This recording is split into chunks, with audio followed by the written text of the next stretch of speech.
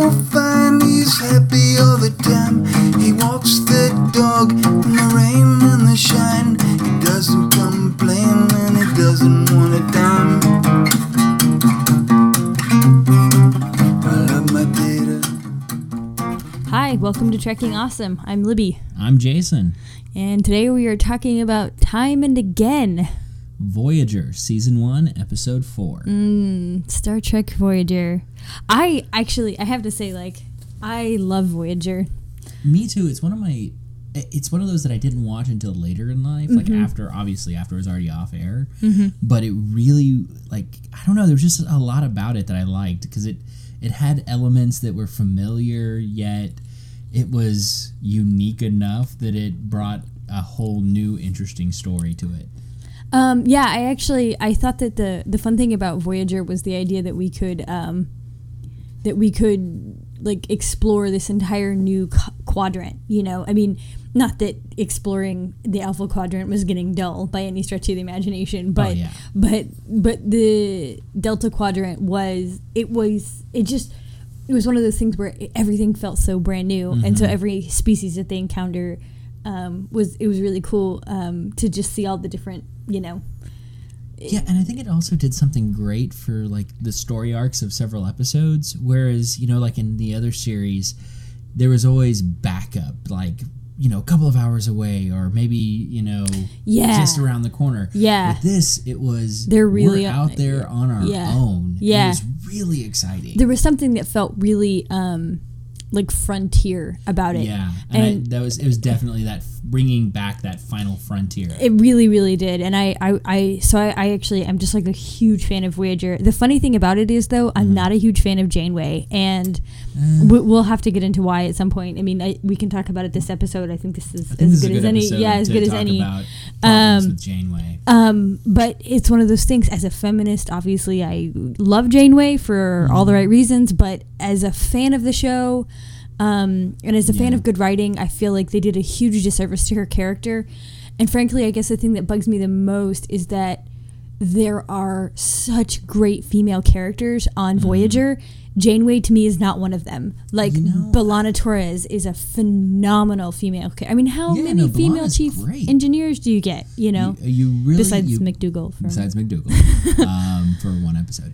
But, I think you get some really good episodes out of Janeway, though. So it's you're not Janeway, but there are some episodes where you get some really good stuff out of her. She's I think I have a love-hate relationship with Janeway. Some episodes I'm just yes, Janeway. And other episodes I'm no, Janeway, why? I'm the same way. It's the part of me who's the evolved male wants to yeah, Janeway, she's a female captain, way to go. And then there's part of me that's oh, get this bitch off, or get this lady off my ship, It's It's a good thing I learned to bleep today. I know, great. Thank you. Well, but the thing about Janeway, it's less about her being a woman, which I honestly could. Her making poor decisions. It's her poor decision making. It drives me fakakta. I agree with you. I just all the time I'm just why would you do that? Exactly. But I think going back to this episode, this is one of those episodes where it's early on. So I mean we're basically 3 episodes in at this point. I mean if you count Caretaker, but Caretaker's 1 and 2. Yeah. So basically 3 episodes in, and everything in the Delta Quadrant is new, and they're sort of maybe is a bit of an excuse for her in this episode. I don't know.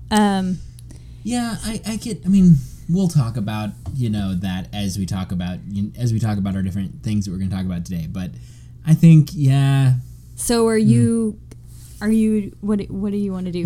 Actually, I kind of want to defend this one today. Okay. Is that all right with you? Yeah, I've been defending them a lot lately. No, it's fine. Well, maybe because I mean, I think it makes sense that you're defending them more, because I feel like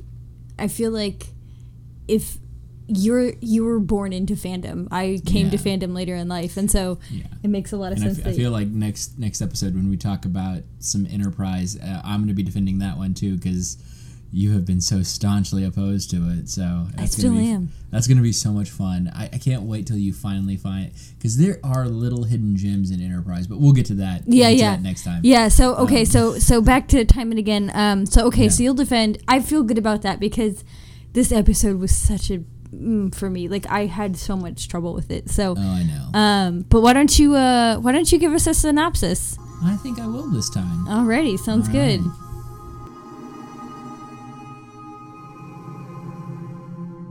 Early in their voyage home to the Alpha Quadrant, this episode highlights Janeway's disinterest in finding the most direct route back to Earth. To set the scene, Tom is ending his duty shift on the bridge and attempts to enlist Ensign Kim on a double date with the much-talked-about Delaney sisters. Harry, not wanting to miss out on some exciting translator assembly diagnostics, tells Tom he can't go. Before Tom convinces him otherwise, sensors detect a polaric energy explosion. Meanwhile, Kes, doing her best Obi-Wan, senses a great disturbance in the Force. In a performance that Miriana Sirtis would be proud of, Kes rushes to the bridge to see what is the matter. As Voyager reaches the source of the disturbance, they discover a planet ravaged by a horrendous explosion. No person, no animal, no plant survived the devastation of the polaric blast. In classic Star Trek fashion, almost the entire command structure beams down to the ruined planet to investigate. It is quickly observed that the planet used the unstable polaric energy to power their infrastructure.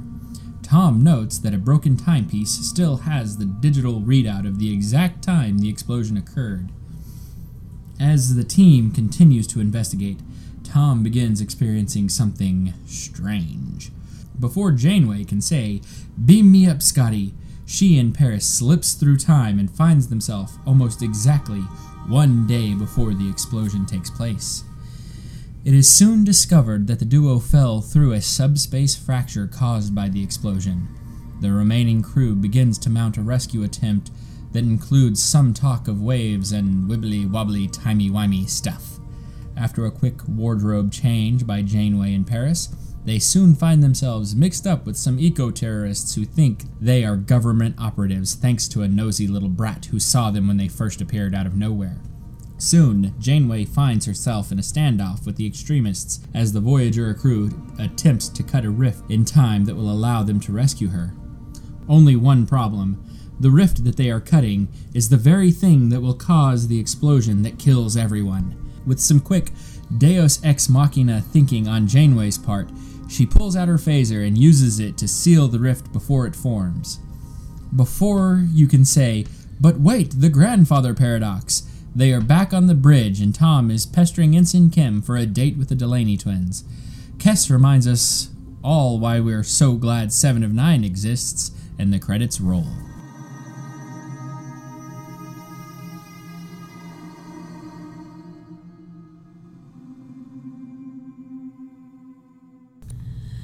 Okay, so I kind of wanted to get us started off by talking about the Prime Directive, or lack of Prime Directive in this episode.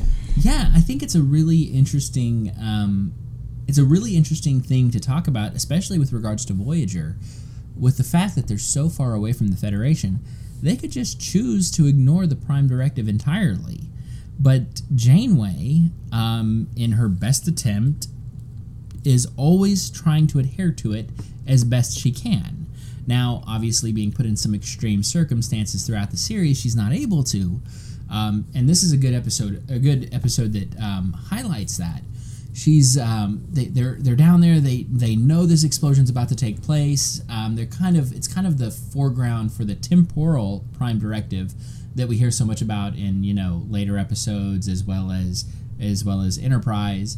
But I think it's a really good foundation for that, in that they're trying hard not to change the natural layout of things, but because this episode is such a it has such a causal loop of that causal loop paradox going on, we really get a good reason to break it in this instance. Well, obviously, I think this is one of those weird situations where, it makes sense to, quote, break the Prime Directive. I don't think that, I don't even know that this even counts really as breaking it, because they're just trying to limit the damages they've already done. Yeah. So, I mean, it's fair to suggest that Janeway does her best in this case. But for me, and this is a question that I constantly find myself asking, what the hell does the Prime Directive mean? Does it mean that they're not allowed to prevent things like natural disaster? Does it mean that they're, they talk pretty consistently about allowing a species to progress naturally, but a species that is about to die, is not going to progress naturally. There's no natural progression for that planet anymore. And there are instances, I'm thinking of, I can't think of the name of the episode, but it's the episode where Data, Pen Pals is the name of the episode. Oh, yeah. Data gets a friend, and they end up saving her planet from some sort of volcanic eruption, right? Yeah. And this is one of those things that they can do sort of surreptitiously, like they can save the planet, without them knowing that they're there, except for this one little girl whose memory they erase or something. Yeah. So, I mean, so this is one of those situations, and that makes perfect sense to me. They can't influence personally or directly the outcome of, this planet's natural progression, but they can intercede when it's like planet-wide destruction, right? That's sort of what they establish with Pen Pals, okay? Well, they establish it, but they also make a point that they're breaking the Prime Directive by doing that. Is this to me in that episode what they talked about, and then we're getting way off subject here, but what they talked about, we're kind of talking about that episode, not but I think it stands, and I think this is one of those situations where the Prime Directive debate has to happen at some point, and maybe this is the point at which the Prime Directive debate can happen, because this is one of those fundamental Star Trek principles that seems to not be a fundamental principle whatsoever.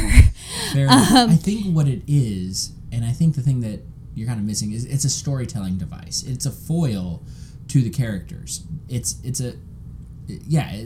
that's the best way of describing it. It's a foil, because basically what it is it shows the Prime Directive is this like ever looming character in Star Trek, where, I mean, throughout all of Star Trek, except for obviously Enterprise, because they haven't developed it yet in there, but essentially what it is it's saying, okay, we need to allow we need to stop being an interfering, we need to stop being somebody who meddles in the affairs of someone else. We need to allow them to come to their own conclusions, and then once they're advanced enough, then we can talk to them.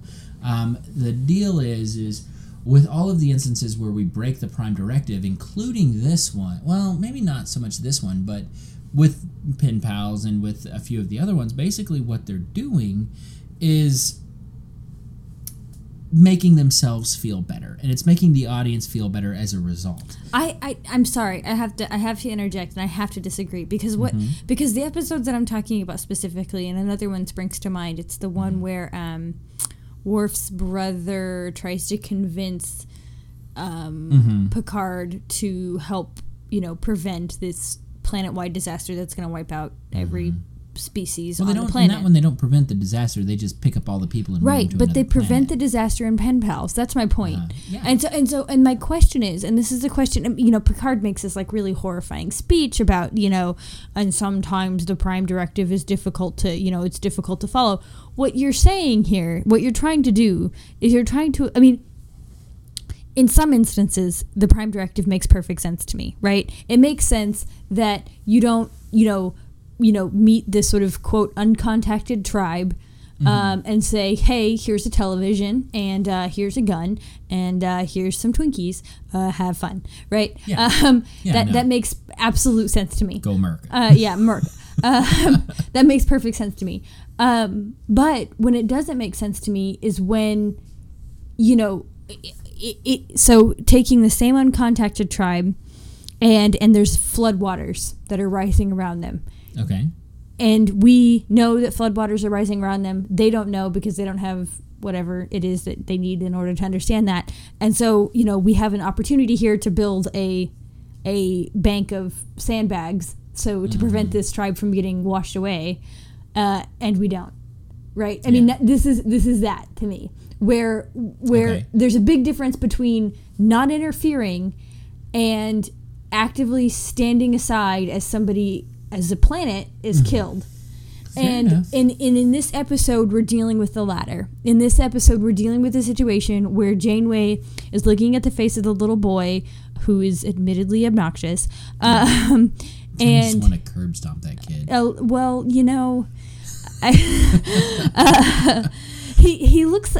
Who does he look like? He looks like that little kid off of Love Actually.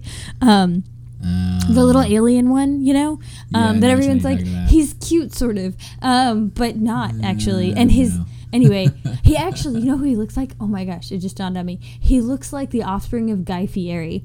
Oh my God, he does. He's got that huge head and the spiky blonde hair. Anyway, that kid was obnoxious. Yeah. So Janeway doesn't want to kill the is willing to let the admittedly obnoxious kid and everybody else on the planet just like die in a horrible explosion. Yeah, I mean it's one of those things. It's like they did it to themselves, though. That's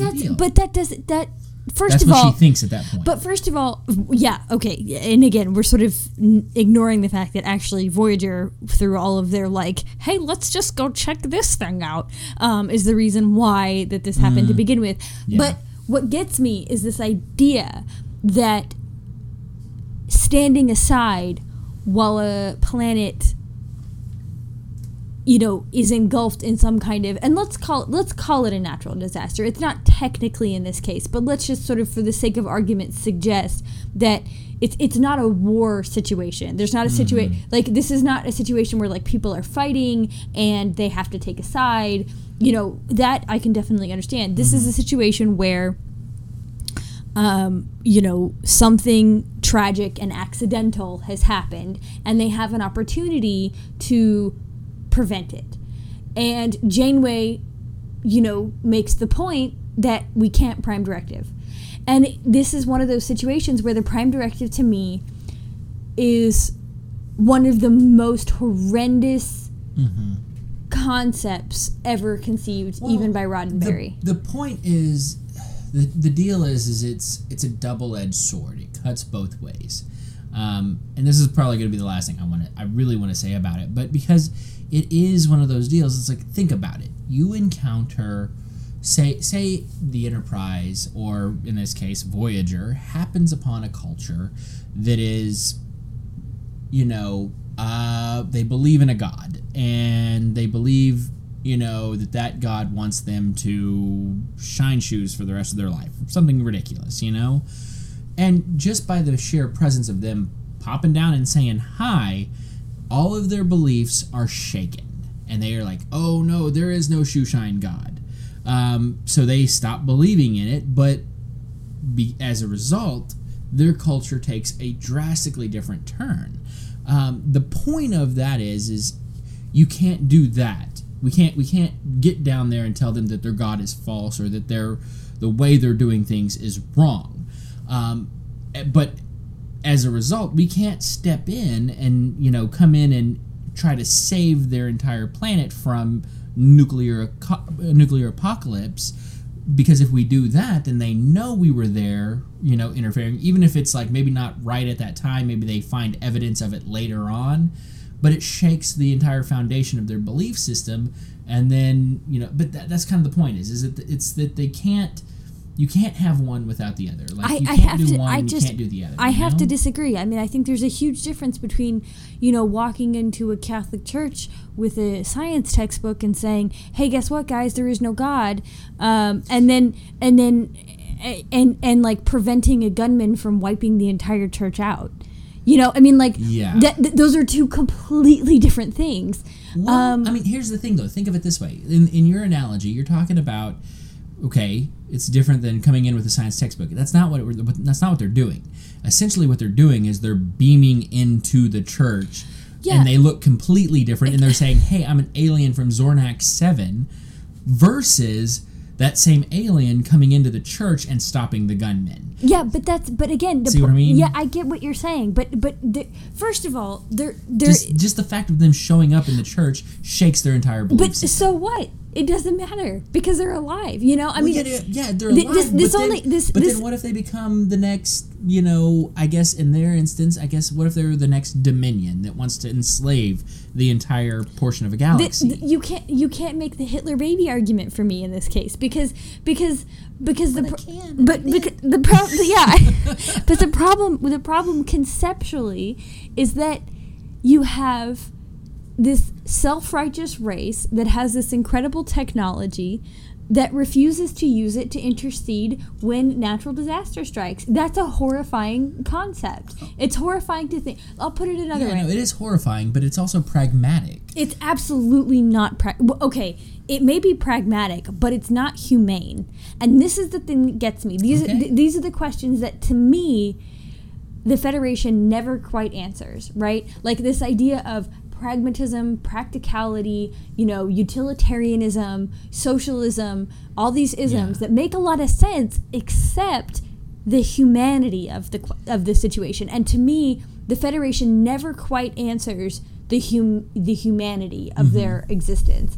I think that the Prime Directive, and particularly in this instance, and particularly in the way that Janeway, I would argue, clumsily wields it, is horrifying on so many levels. Yeah. Well, I mean, one of the things to realize with Janeway and the Prime Directive is this is one of her first commands. So she's not... I don't really think she's like as well versed in the Prime Directive. The other thing is with regards to, the Prime Directive in this instance, I mean, I kind of lost my thread, sorry. But yeah, it's just, you're wrong and I'm right. No, I mean, I get it. I get that the Prime Directive is like one of the guiding principles of the Federation, but it's also one of these That's what I was going to say. Okay. Sorry, go ahead, finish. Well, it's one of those things. It's one of these things where the Prime Directive is also one of the biggest problems of the Federation. I would argue that it's a flawed and self-righteous principle that only works if you're the dominant force in the universe, and or at least in their quadrant of the galaxy. Okay, the deal is though, and this is what I was going to say that I forgot a minute ago, it's a guiding principle that keeps them from being the authoritative or the police of the galaxy. Basically what they're trying to do is it keeps them focused on their mission of exploration and discovery. It also abdicates them of responsibility, and that's the problem. Right. It's not their responsibility to help. I mean, hang on. In the universe of Star Trek, who helped Earth whenever Earth was about to destroy itself in their World War III? No one. They just let it. The Vulcans knew about it. The Vulcans knew about Earth, and like if you watch Enterprise, there's a great story where the Vulcans kind of came and observed Earth and saw that they were about to destroy themselves after World War II, and then left. So nobody stopped them because they're like, no, they need to develop on their own, and they developed, and Earth became this great in Star Trek universe. It became this great guiding force in the Federation and helped form the Federation. With regards to like if Earth went out and started, or if the Vulcans went out and started doing that, Earth would not have been the same planet, would not have been the same guiding force. They wouldn't have gone through their mistakes to come out more enlightened. I definitely understand what you're saying, and I absolutely can agree with the Prime Directive in that capacity. I can agree with the Vulcans saying, you know what, we're not going to get involved in this world war, we're not going to get involved in these skirmishes. That makes total sense to me. The difference to me is a difference of degree, right? It's a difference between wiping off. Well, it's a difference between wiping out a portion of a species and wiping out an entire planet, right? What the difference? And what bugs me about the way that the Federation wields this sort of dogma, and let's call it what it is absolutely dogma, is that they do so with a smugness that I find distasteful. They are absolutely smug about the way that they can either intercede or not intercede on behalf of planets. And I'm not suggesting that they start beaming down and, convincing people of the righteousness of the Federation cause. What I'm suggesting is that when they can, without having to have contact with any person on the planet, or as little contact as physically possible, the humane thing to do is not to let a planet annihilate itself or be annihilated by a natural disaster. Okay. So with that thought, though, at what point do you stop becoming the explorers of the galaxy and just go around looking for planets that are about to be annihilated? With people. This is not a question of whether or not they should go around looking for these planets. This is a question of whether or not, if they're in the vicinity and can do something. I'll put it another way. If you saw somebody in the street and a car was coming and that person didn't see that car, would you not try and move that person out of the way of that car? Well, of course. Okay, so what you're talking about in this situation is not necessarily moving out of the way of the car, moving somebody out of the way of the car. What it's doing is running out in front of a car to save a squirrel. Like, it's sad that squirrel's going to die. That's the problem. But you don't do that. But this is exactly the problem, is that this is the Federation's mentality, is they are treating planets of sentient beings as squirrels. And they're not squirrels, they're sentient beings. They're people, right? Okay. Or whatever alien race they are. So, and that is a it's problem. It's absolutely heartless. It is heartless, but that's the point of law. Law is heartless. Law is blind. And that's what the Prime Directive is. It's a law. And if you look at the times... It's flawed. Well, it is flawed. But if you look at the times when the Prime Directive is broken in the series, in universe, the crew is always backed into a corner. There's some extenuating circumstances that force them to break the Prime Directive. So the argument of the Prime Directive, like, on paper, it's a great principle. In practice, there are going to be some... There are some problematic things. Like, yes, people will die if you follow it to the letter. Whole worlds will die. Whole portions of the galaxies will die. But that's kind of the deal, is like... If they weren't out there with their technology, they were going to die anyway. This is the same mentality is saying, well, okay, so, and I get, okay, so the problem of the Prime Directive is that the idea is, well, if we weren't here, this would happen. Yeah. So we're just going to pretend like we're not here, right? We're just going to... But again, that's a problem. They're literally turning a blind eye. This screams Vulcan logic to me, for the record. This does not scream humanity in any capacity. To me, this screams And the Federation is Vulcan not just logic. humans. Right, but that's part of the problem, right? Well, no, that's not. The Federation would be great if it were for all these dang Vulcans and, all these other races. Bolians and, Bajorans. Trillions. Yeah. Okay. Bajorans aren't part of the Federation until much, much later. They're not a part of the Federation by Voyager? Yeah. Not at the beginning of Voyager. I think by the end of Deep Space Nine is whenever they officially become... Right, which Voyager is... Voyager starts before Deep Space Nine ends. Okay. Yeah. Look up the timeline, lady. Yeah, so by the time this episode airs, the Bajorans aren't. The Bajorans aren't part. But anyway... But, so my point... Okay. I get your point. No, you don't. Okay. Because here's the problem. The problem is that we're... What I think about the Federation, and I think this is maybe the biggest problem, is that the one thing that the Federation values, sentient life, is the one thing that they're most willing to sacrifice. But see, if you look at the episodes where they break the Prime Directive, they're breaking the Prime Directive to really support what you're saying. Like, they break it in these altruistic fashions to save planets. That's exactly... There shouldn't be a Prime Directive that prevents people from saving lives. Like, that's the problem. Well, the point is that the Prime Directive, the heart of the what is it? Not the letter of the law, but the feeling of the law. Spirit of the law. Yeah. Sorry.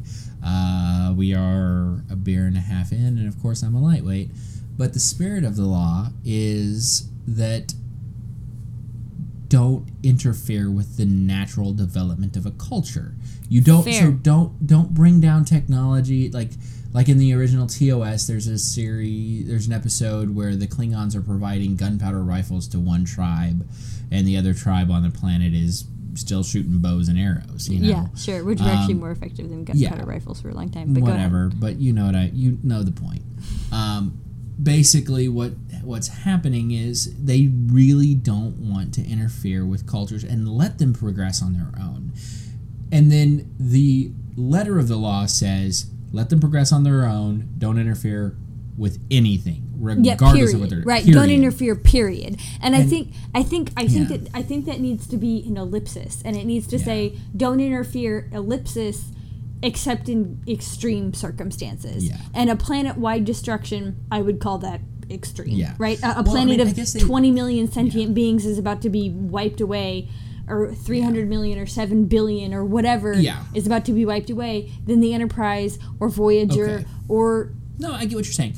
But, okay, so a great example of this, and Star Trek Into Darkness.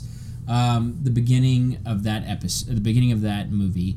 you see, them trying to save a planet from a mass extinction event from a volcano. Basically, they're dropping this reactor down inside the volcano to freeze it to keep from killing these indigenous people who, whatever. The thought of the Prime Directive is a planet will eventually develop to a point where they don't need a deity, where they don't need these guiding forces, and they're guided by. They know what's right. They know what's best for the people. They develop into a pretty coherent race that is one united planet. That's the point of the Federation. So, in interfering, something goes horribly wrong, and Kirk goes and runs and steals some, thing to distract the people so that way... the volcano will stop, whatever. But as a result, I remember. Yeah. Then as a result, the last little scenelet there is, they see the Enterprise come out of the ocean, and then they create a little god that is the Enterprise. And so now that planet is going to be worshiping the god of Enterprise, basically. And that's, this is the Tom Navy religion. The Tom Navy religion. Yeah, if you're familiar with the Islanders. It's the Tom Navy religion. I can't remember maybe a Fiji, I want to say, but I don't remember. One of the South Pacific Islands. We know which. Right, and so the story goes that this person, we don't know who, his name is lost to history. Tom, he was in the Navy, lands, and he has lots of what this particular group of people refer to as cargo, and they form a religion around him, and they build things like planes and ships. And this is one of those sort of really strange experiences or circumstances where it's difficult to say how much of it is worship and how much of it is sort of maybe idolization, like a celebrity. Yeah. It's difficult to say, but suffice it to say, this is the sort of idea of what would happen, if an alien landed amongst an indigenous people. And I get what I can get behind the idea that, Federation should not go around like landing on planets, but again, this is another circumstance in TOS, or rather in the Kelvin timeline, where they're breaking the Prime Directive supposedly, except not, because in this case we're saving a planet, so that's okay somehow. So to me the line is, if it's planetary salvation, right? If it's a natural disaster or something like a natural disaster, and I would argue... Or if Wesley Crusher gets caught in a bad situation. Or if Wesley Crusher... That episode, we'll get to that one. One more reason why I don't like Wesley Crusher. Oh, we're going to have... No. Okay. So to me, I would argue that the line has to be planetary salvation. Whatever that means. Now, if that, and I'm not saying planetary, if 15 people are going to survive, whatever the thing is, then it doesn't count. But if it's going to raise the ground in the way that this, Polaric explosion is going to, do, then I think step in. And Janeway, she's unwilling to step in.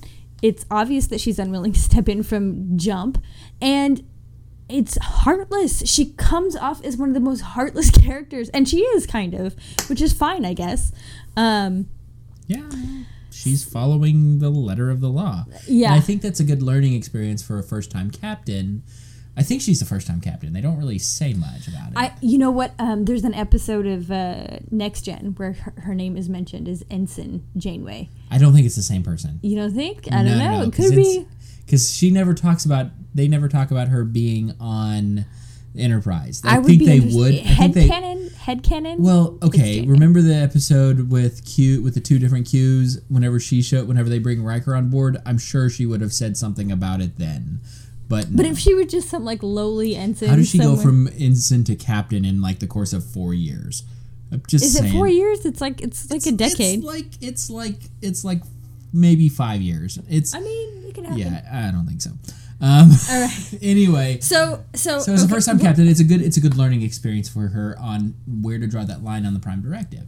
Now the thing, I think I really don't have anything else to say about it. I just wanted to pretend like I had the last word, but you really got it. I think this is a Prime Directive thing is one of those things where I'll probably struggle with the Prime Directive as long as I watch Star Trek.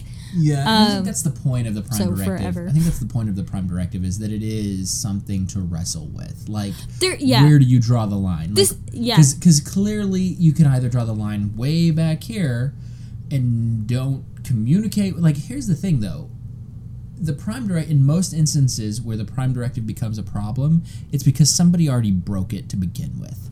Like, with that's Data. A good point. Like, yeah, you brought up Data. Data should not have talked to that little girl on that planet. Whenever she was sending out radio waves, she was doing it because she just thought there might happen to be aliens out there, just like, we do with our, space contacting SETI. With SETI, However, Data responded, and he shouldn't have. In this instance, there was no breaking of the Prime Directive that got them into this situation. They just kind of fell into a situation. Well, I guess in this, I think you're right. I think it's all a matter of like, where do you draw the line on the Prime Directive? And I actually think it's kind of wonderful that we spend our time wrestling mentally with this law, right? I mean, obviously it's fictional, but it's a law that we struggle with in our daily. Yeah, it really has a good like real world application to that argument. Absolutely. There are situations even right now that I think, is it better to interfere or is it better to stay out of the situation? Exactly. And how many lives have to be lost before you say, okay, no, somebody has to step in. Yeah. And I mean, if we could stop a tidal wave from crashing into an island nation that devastates them, we definitely should do that. Or one country from genociding another group of people. Yeah, we should. This is in my opinion, but some other people would say no, we shouldn't. It's a question that's difficult to answer. Because here's the thing, though. The history of every nation is built on genocide. It's kind of just how it is. Right, but. Well, what leaves? Yeah, I mean, again, it's one of those things where it's difficult. It's a literally impossible to answer question. It really is. I mean, is it better for us to interfere or is it better for us to stay out of it? And we're not going to be able to answer it in the half hour that we've already talked about it. Right.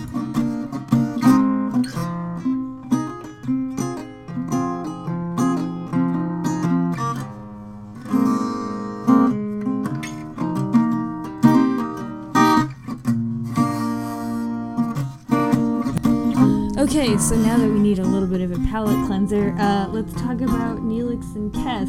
Yeah, I think that's going to be one that's going to be hard to defend. I think I'd rather talk about nuclear apocalypse. I kind of had a little more fun talking about that. Yeah. Oh God. Okay, so let's start with Kes. You go for it. First of all, I would just like to make mention of the hair helmet that she apparently put on that morning. Oh my God. For like the first 3... Well, that's the problem with Kes's hair. It's like for the first 2 seasons, it looks like that. And then like somewhere during like midway of season 3, she gets this weird long hair that just came out of nowhere. Yeah, that she apparently grew overnight. Yeah, I guess. She used her psychic powers to will her hair out of her head. Oh my god. It's okay. I mean, to be fair, Janeway has the bun of steel in this episode. Well, she has a bun of steel for like the first 4 seasons. Yeah, I mean that thing it takes a year of hell to get that thing to move. Oh god. And I mean, that was one of those situations where it was just like, oh my gosh, what kind of hairspray does she use? Oh, I know. It must be. I think it has to be some sort of like grav plating situation, or like reverse grav plating around her head. I'm pretty sure that they've erected a level 4 force field around that thing. It has to be a level 4 force field. It's pretty hardcore. That's completely tangential, and I shouldn't sit and make fun of Kess's hair, but Kess, she's an interesting character to bring onto the bridge of Voyager. She's interesting. Is that the word we're gonna go with? I'm gonna go with interesting because if I dive into her character too much, you're gonna win this argument. Right. Right. And the thing is Kess has a lot of redeeming qualities. I feel like they just didn't name one. Okay. Well, she fills the role of so here's the thing. On every series, there's a formula for the crew. You have your Tom Paris, Will Riker, Captain Kirk, who's the hot guy who wants to go after Tail. You have your compassionate person, who is typically, I would say the compassionate one in TOS was Uhura. Or Chapel, maybe Chapel. I'm talking about more long-lasting crew members. Chapel was only in like a handful. She's in quite a few episodes. Yeah, but she wasn't like a main feature like Uhura was. But then you have, obviously Deanna Troi, and then I wish I could remember her name in Enterprise, but in this it's going to be Kess for at least to start off with, because she's the one she's telepathic, empathic. She senses things the way Deanna does, and so she fills that role, not necessarily of ship's counselor, but of the emotional kind of inspiration of the crew. Well, and I can almost get on board with that, but there's so many things. First of all, her vocal affectation during this is so frustrating for me. Yeah. I think it's the actress that does it. I'm sure the it actress, is. There's an episode where some alien entity takes over her body, and she doesn't have that affectation any longer. And actually, it's probably my favorite Kess episode, because I know which one you're talking about. It's like, you don't sound like like you're hoarse, like you've gone hoarse. You don't sound all breathy. Breathy is an indicator. I have to know what happened to that planet. Can you bring it up on the view screen? Breathy is an indicator of seriousness. Exactly.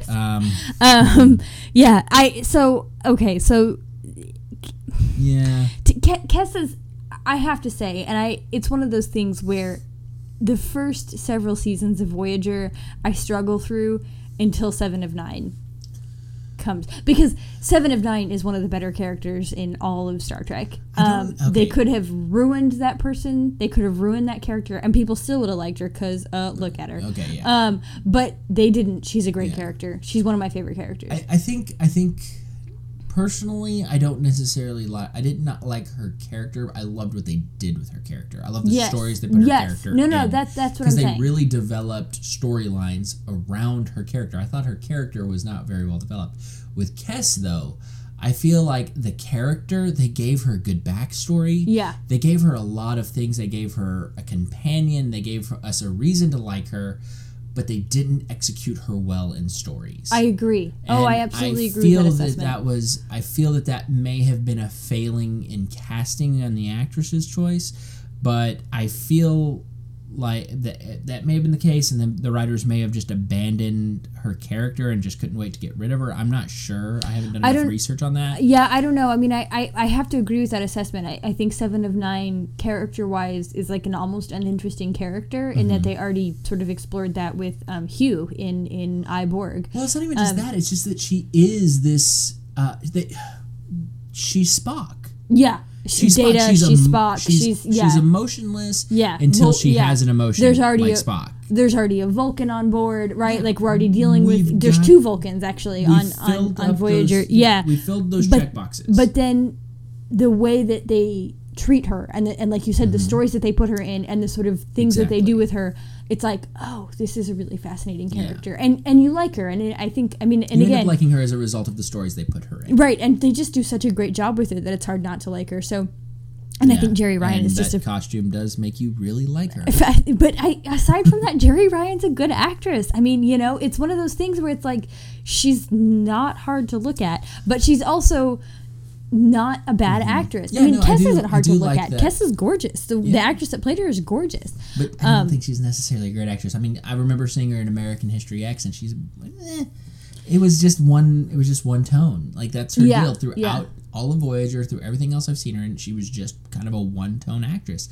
And I mean, no offense to her as a person, because I know the actress has had her struggles in real life, but it's just I didn't necessarily think that she was that great. At the very minimum, I'll say that the role did not provide her a lot of range. It really didn't. So they didn't give her a lot of room to grow. To be fair to her as an actress and as a person, I think that the role did not give her a lot of room, and I anyway. So so let's talk about Neelix. Okay, Neelix to me, and this is the thing that I feel like maybe I should have given you my note on it. I feel like they treat him, at least early on in the series, and especially you see it in this episode quite well, is that they treat him like a boob. He is such a goober. Yeah, I totally agree with that. It's this trope of the indigenous folk of the land don't know as much as us, and I feel that with Neelix later on, I think maybe after they got rid of Kes, or at least after they broke that duo up, you really got a chance to see him grow as a character. And I mean, as the godfather of young Naomi Wildman, you see a lot of growth in his character, all the way up until the point where he leaves Voyager. But spoiler alert, 10-year-old spoiler alert. Yeah, but anywho, you really get a chance to see him grow. But in these early episodes, he's just another indigenous person in the population. They treat him like a pet. They do treat him like a pet. Like a dog. Like as in. Well, it's not even that. They treat him like Tonto. Tonto. Oh, absolutely. It's like, hey, totally do you agree. know anything about this area? Do you know anything about the people in this area? Oh, I not as such. I don't know that many things. I don't know anything about. And it's just like, why couldn't they just say, no, I don't know anybody here? No, they had to make him look impotent on the bridge. Absolutely. And I so agree with you. I know, and I know I'm supposed to be defending this episode, but it's hard to defend Neelix in this episode. I think, and I mean, you could. The defense, I would argue, is maybe that was intentional. I mean, maybe we're supposed to be uncomfortable with the way they treat Neelix, because I don't think so. I think it really is supposed to be comic relief. They play him for laughs, and I mean that's my biggest issue with Neelix. And the thing is that like, once you finally get his backstory, seasons in, oh man, and it's just like Jesus, his whole family was wiped out. I mean, his whole planet. Yeah, I mean, you get this. I mean, it is brutal. Oh my god! And the episode that I'm thinking of is the episode where he dies and comes back to life. Oh my god, that one is harsh. And he loses his faith, and it's like his happiness is predicated upon the fact that he believes genuinely that he will see his family again. Yeah. Because how else could you possibly be happy when your entire family has been wiped out? Oh, I know. And but in these early episodes and in this first season, it's just he's brightly colored, right? Oh, yeah. He's got a flamboyant clothing. Yeah, flamboyant attitude, he's always burning things, and he's a bad cook, and he's like obsessed with Leola root, although not at this point. I know you get that in a little bit. A little later. But I mean, it's one of those things where Neelix he's just a maltreated character. Yeah, for the first few seasons. The other thing about Neelix that they did with his character in regards to Kes is they really made him this controlling, over-oppressive boyfriend. Yes, it's terrible. Yeah. It's one of the, honestly, the Kes Neelix pairing is possibly one of the worst pairings for so many reasons. Yeah, no, I agree. You get these, it's just, ugh. I think we really need to move on and talk about the time issues. It seems like kind of a running deal where we have time travel or some sort of like displacement episode as a theme, especially within Voyager.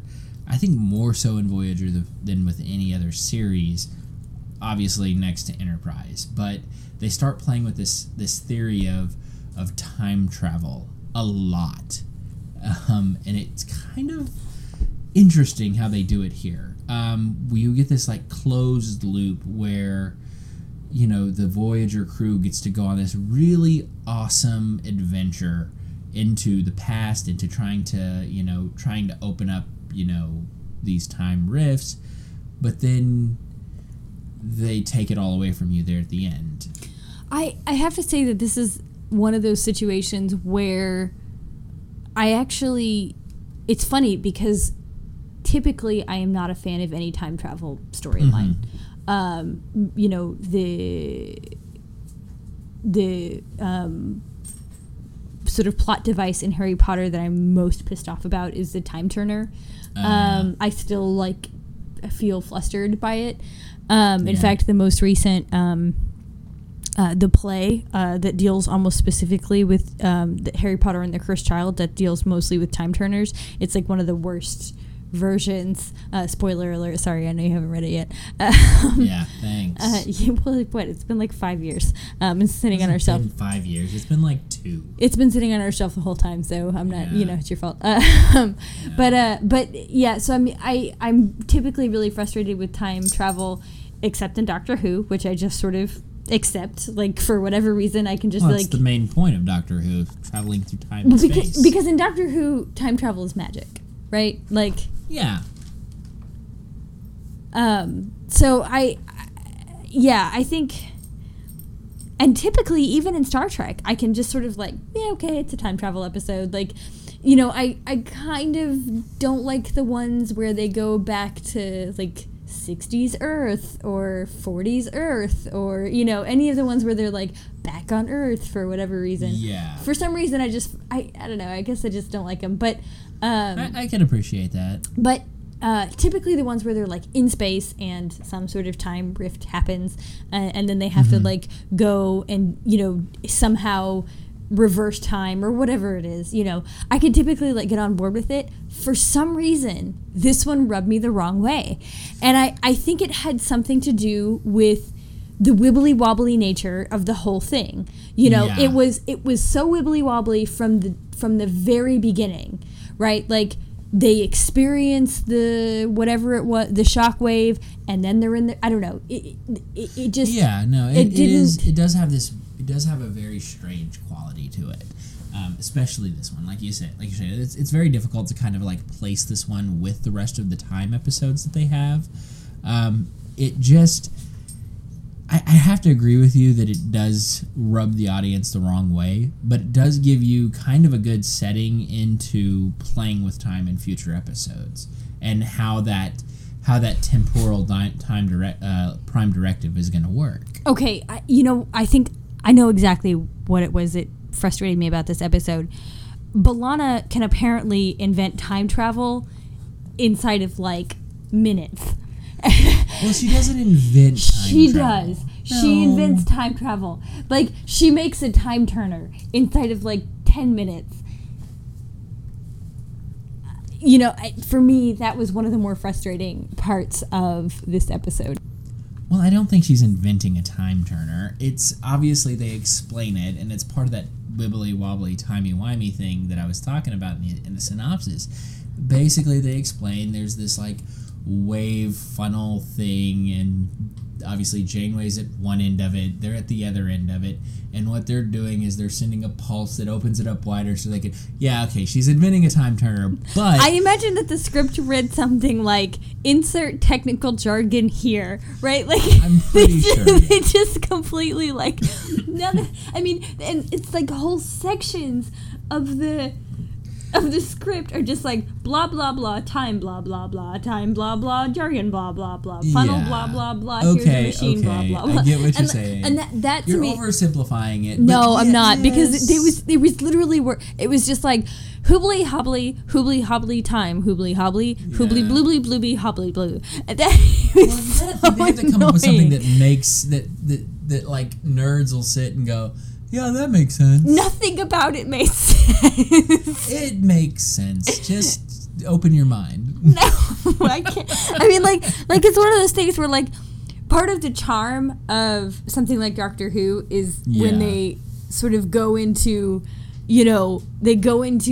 these explanations that don't make any sense to anybody but the Doctor. But that's part of the point, right? Is that, like, he's the only one that gets it. And he makes some snarky comment about what it is. And right. Nobody knows. And we're all just supposed to sort of laugh. But part of this sort of charm of Star Trek is that they go on this long-winded technical jargon explanation, and then somebody comes along, usually Bones, and says, so you mean it's like that one time when I blew up a balloon and it popped in my mouth? Like, that's, and then everybody understands and we're all on the same page.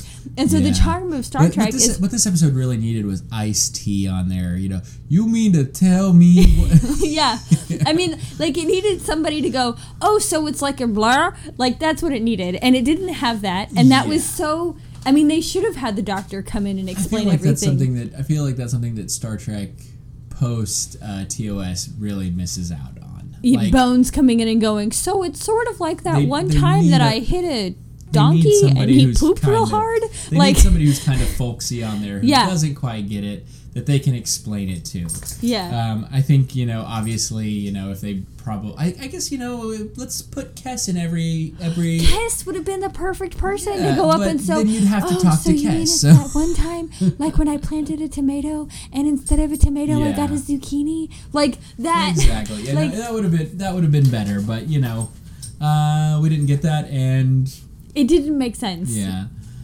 And it didn't make sense. It didn't make sense to you, but I guess I'm just not smart enough. Yeah, I'm clearly. I understood it. Yeah, you clearly the time went right over my head. Yeah, but one of the things that bugs me, and not really bugs me about it, but it's worth noting with this episode, is you get this closed loop of time. That one of the reasons that it kind of sets this episode outside of the story arc of Voyager, because you don't get any growth in the characters because of it, because it essentially doesn't happen for them, Yeah, no, I totally agree. I mean, that's part of the reason I struggle with this episode too, is because it's like, here's an opportunity. I mean, you made the point earlier that Janeway, this is a really good time for her to find out what the Prime Directive really means, or how it is that she can, use the Prime Directive or shouldn't use the Prime Directive. But actually, she doesn't learn anything, because at the end of the episode, we're right back talking about the Delaney twins. Exactly, and Tom trying to do his Delaney thing, twins. and Harry just really wanting to do some diagnostics. Yeah. Let's dive into the Harry Kim situation in another episode. Okay, so the one thing I wanted to say about this episode, well, I'll let you talk about it, because you had mentioned it earlier, and I think it's something I think it maybe is the one thing about this episode that makes it worthwhile. Mm-hmm. Which is? The nuclear power element. Oh, yeah. No, I mean, it is... The nuclear power element of this, it's got a really interesting thing here, where Star Trek, or at least the writers of this episode, are making a bit of a statement, or at least they're trying to make a commentary on the protests against nuclear power plants, the eco-terrorists who are going and trying to sabotage them, or whoever was trying to sabotage the nuclear power plants back in the day. You get these really great scenes where, you have these people clashing with the protesters, which kind of leads Janeway and Paris into that whole fiasco with the eco-terrorists. I think it tries really hard to make a really interesting commentary on it, and I think it does to an extent. It makes this commentary that, if you play with stuff like this the wrong way, you could really get yourself in trouble, Yeah, I actually agree that this is maybe the one thing that the episode did well.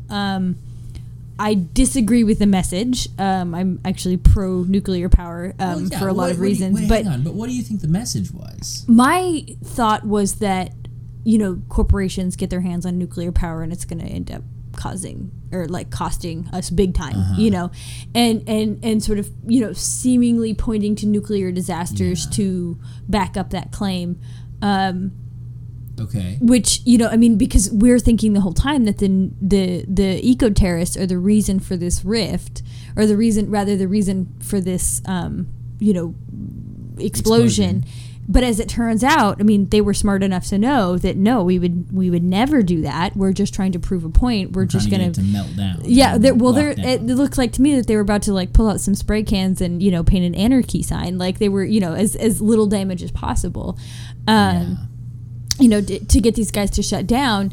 And instead, it's the instability of the product itself that causes the problem, right? Well, no, I don't think it's necessarily the instability of the product itself.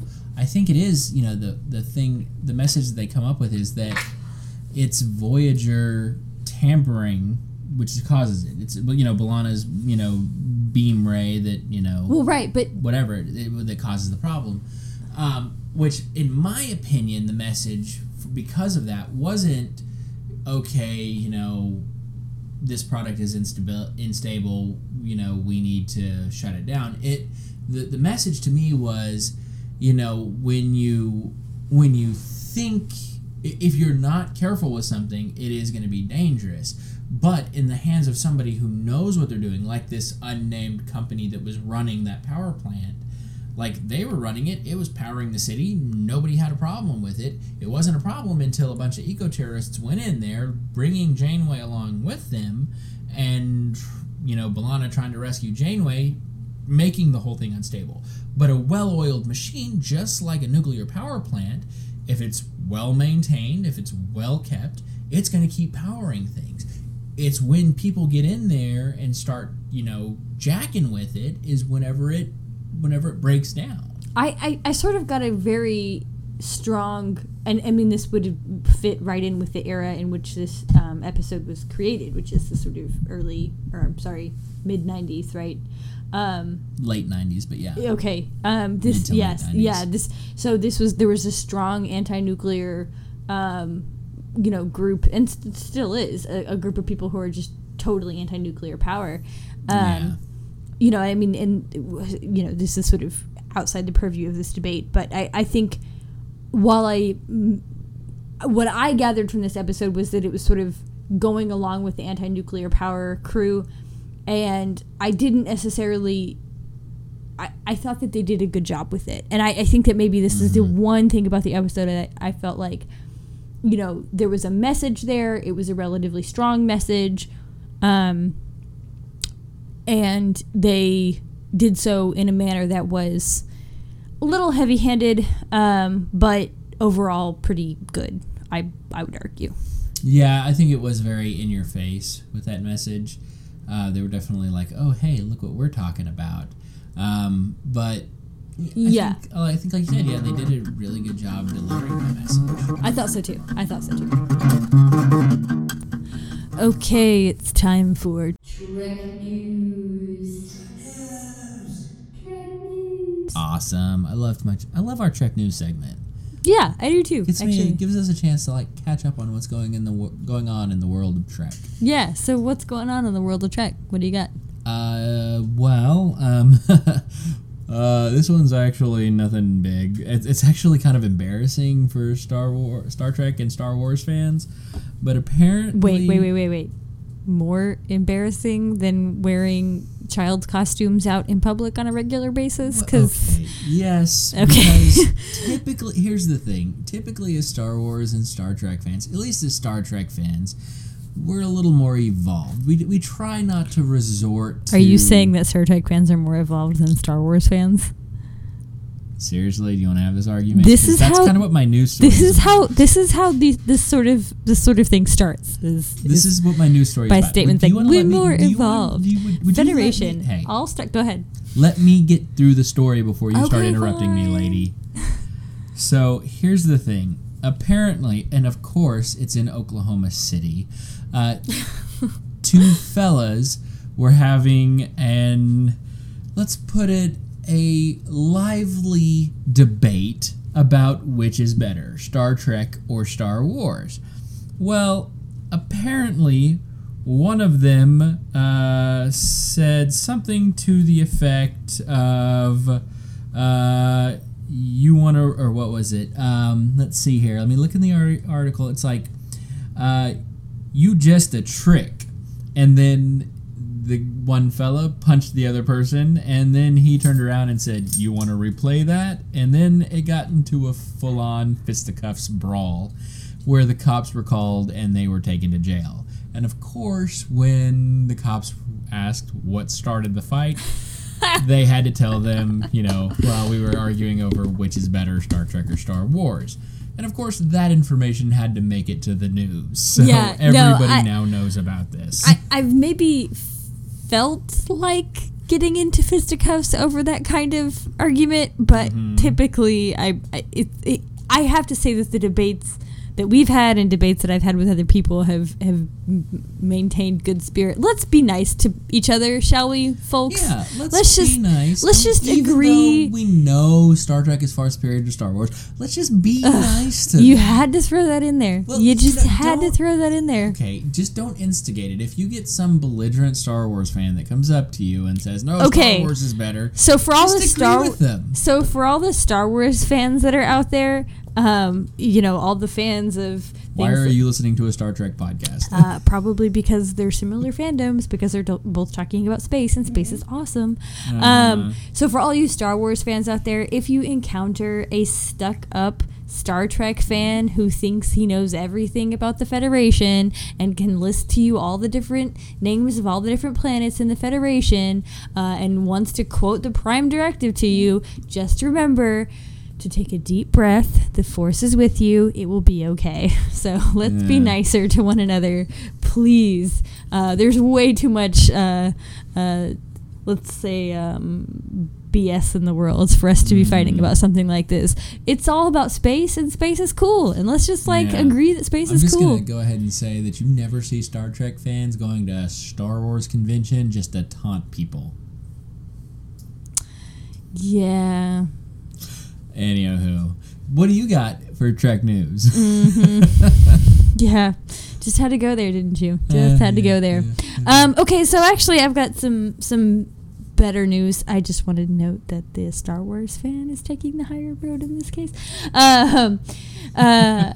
I've got some interesting Trek news, kind of related to what we talked about with Trek news last time, which is that the creator of Discovery, Star Trek Discovery, is assuring riled fan bases that Discovery is going to maintain continuity with the universe, with the Star Trek universe. Thank you. I was having some real anxiety Me about too. that. Me too. What I find ironic is that the article, which comes from Screen Rant, that has this, also has a photo of one of the Klingons that they're using from the new Discovery as like the headliner, and it's like maintains continuity, except here's this thing that is not continuous at all. Yeah. Anyway, I think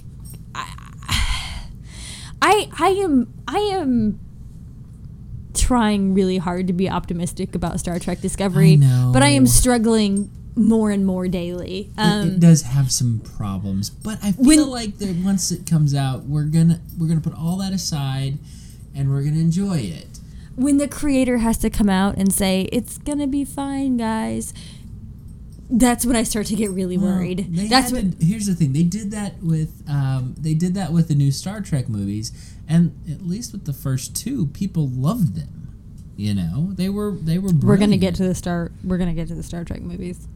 Yeah, people still love them. Don't bash them. You didn't love them. This is not about me just not liking them. This is about their, let's say, relationships to Star Wars and J.J. Abrams. Just because J.J. Abrams also directed.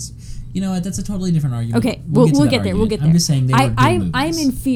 I'm in fear of the gritty Star Trek reboot, and I don't want a gritty Star Trek reboot. I want my shiny bridge with my shiny officers and their shiny uniforms. Gotcha. If I want gritty, I go to Star Wars. That's what Star Wars is for. It's literally gritty because they have sand because they're on Tatooine. Yeah. Star Wars is about, or Star Trek rather, is about shiny things. I like shiny things sometimes.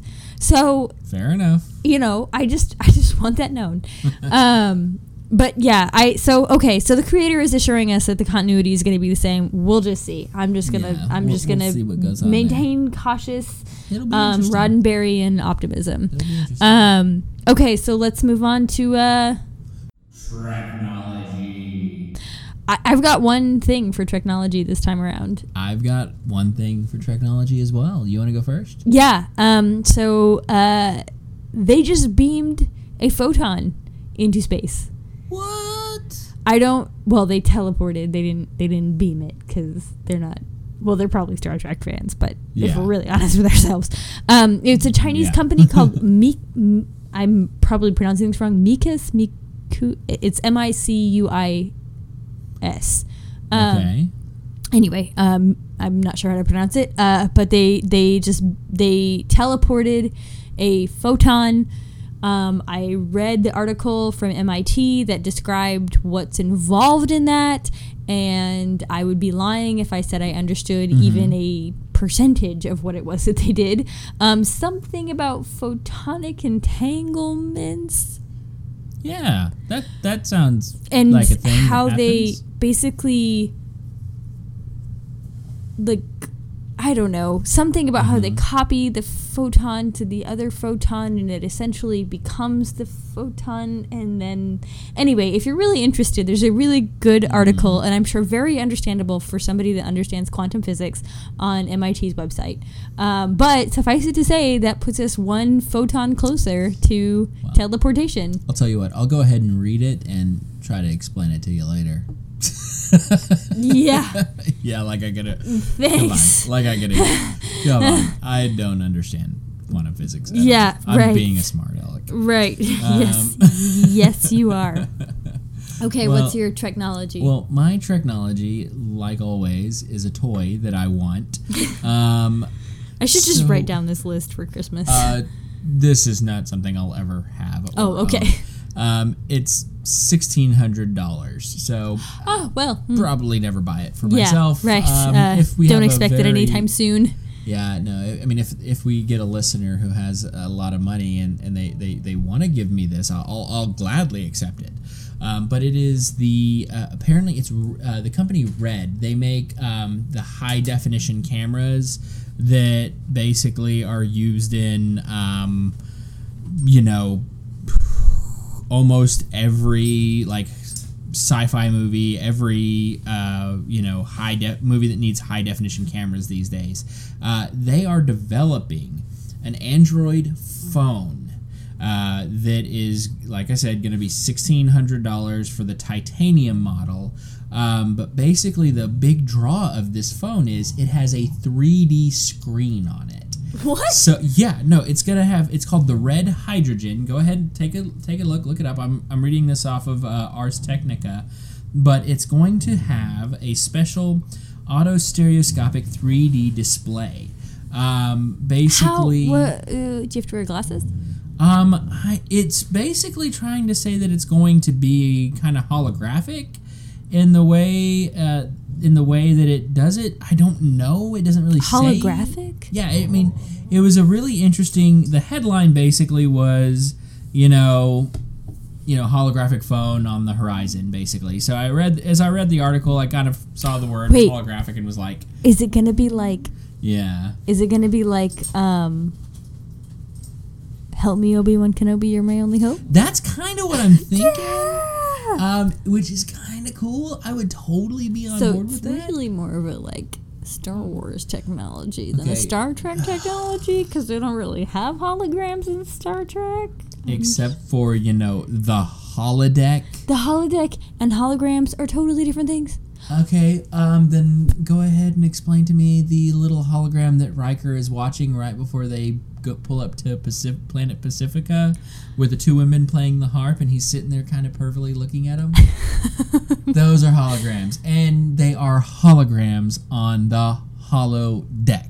I understand So- that they are on the holodeck. It's not the same thing as a hologram. Hologram is very different. Yeah, you're right. Holograms in Star Wars are all grainy and weird, like, they couldn't be bothered to make an actual hologram. Probably because it was like 1,000 years ago, as opposed to Star Trek, which is supposed to be 1,000 years in the future, whatever. Yeah, but we're always encountering species in Star Trek that have lived for thousands of years before, that have baller technology. That's what I'm saying. Is that like Star so- Trek should have amazing technology? They're like a bajillion years in the future.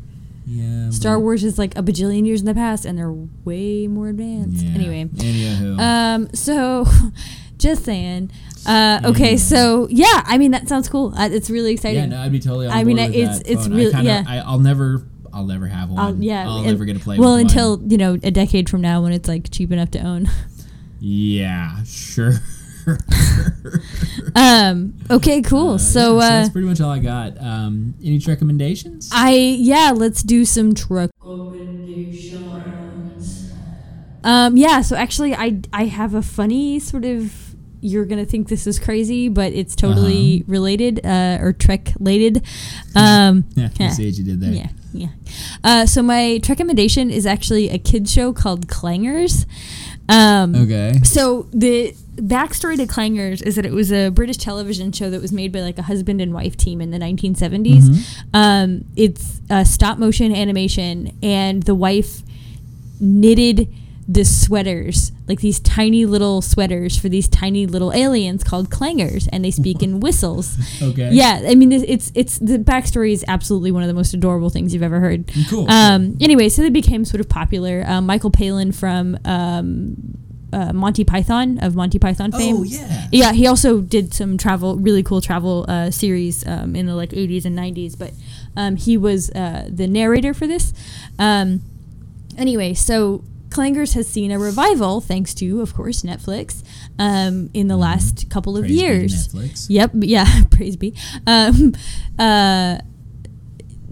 Anyway, so they basically redid the stop motion animation. The plot line is that there are these little sort of kind of mouse-like aliens that speak in whistles and live on this planet with the soup dragon, and it's really weird and sort of off the wall, but it's totally adorable. Yeah. The Treklation, the relationship to Star Trek, is that the narrator is no longer Michael Palin. It is William Shatner. Nice. Yeah, and I scour Netflix for cool kid shows because we have a young son who is not quite of TV watching age yet, but will be very soon. And I'm trying to pick out the shows that I can tolerate. Yeah, and the ones that aren't gonna like turn his brain into goop. Well, it's not just the goop part. There are some out there that just have the most obnoxious sounds you've ever heard.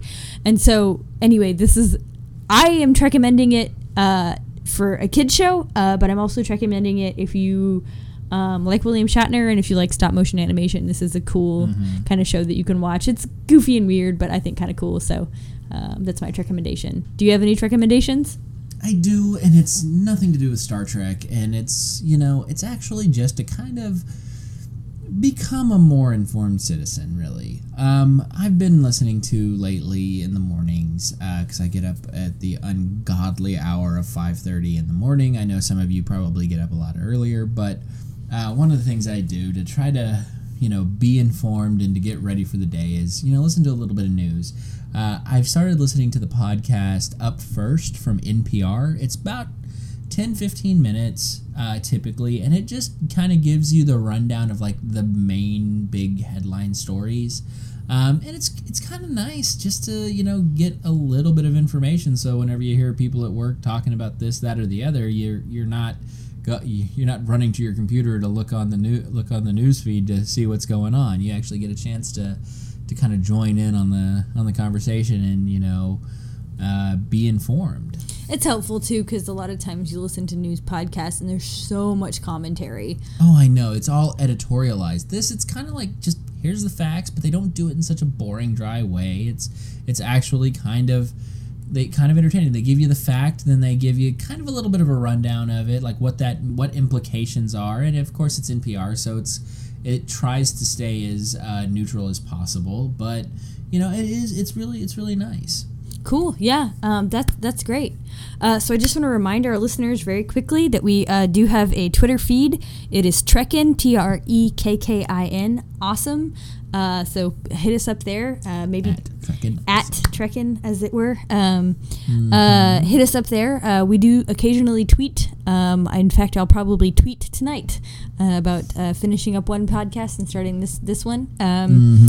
And we also have our Facebook, which is trekkinawesome.facebook.com. Yep.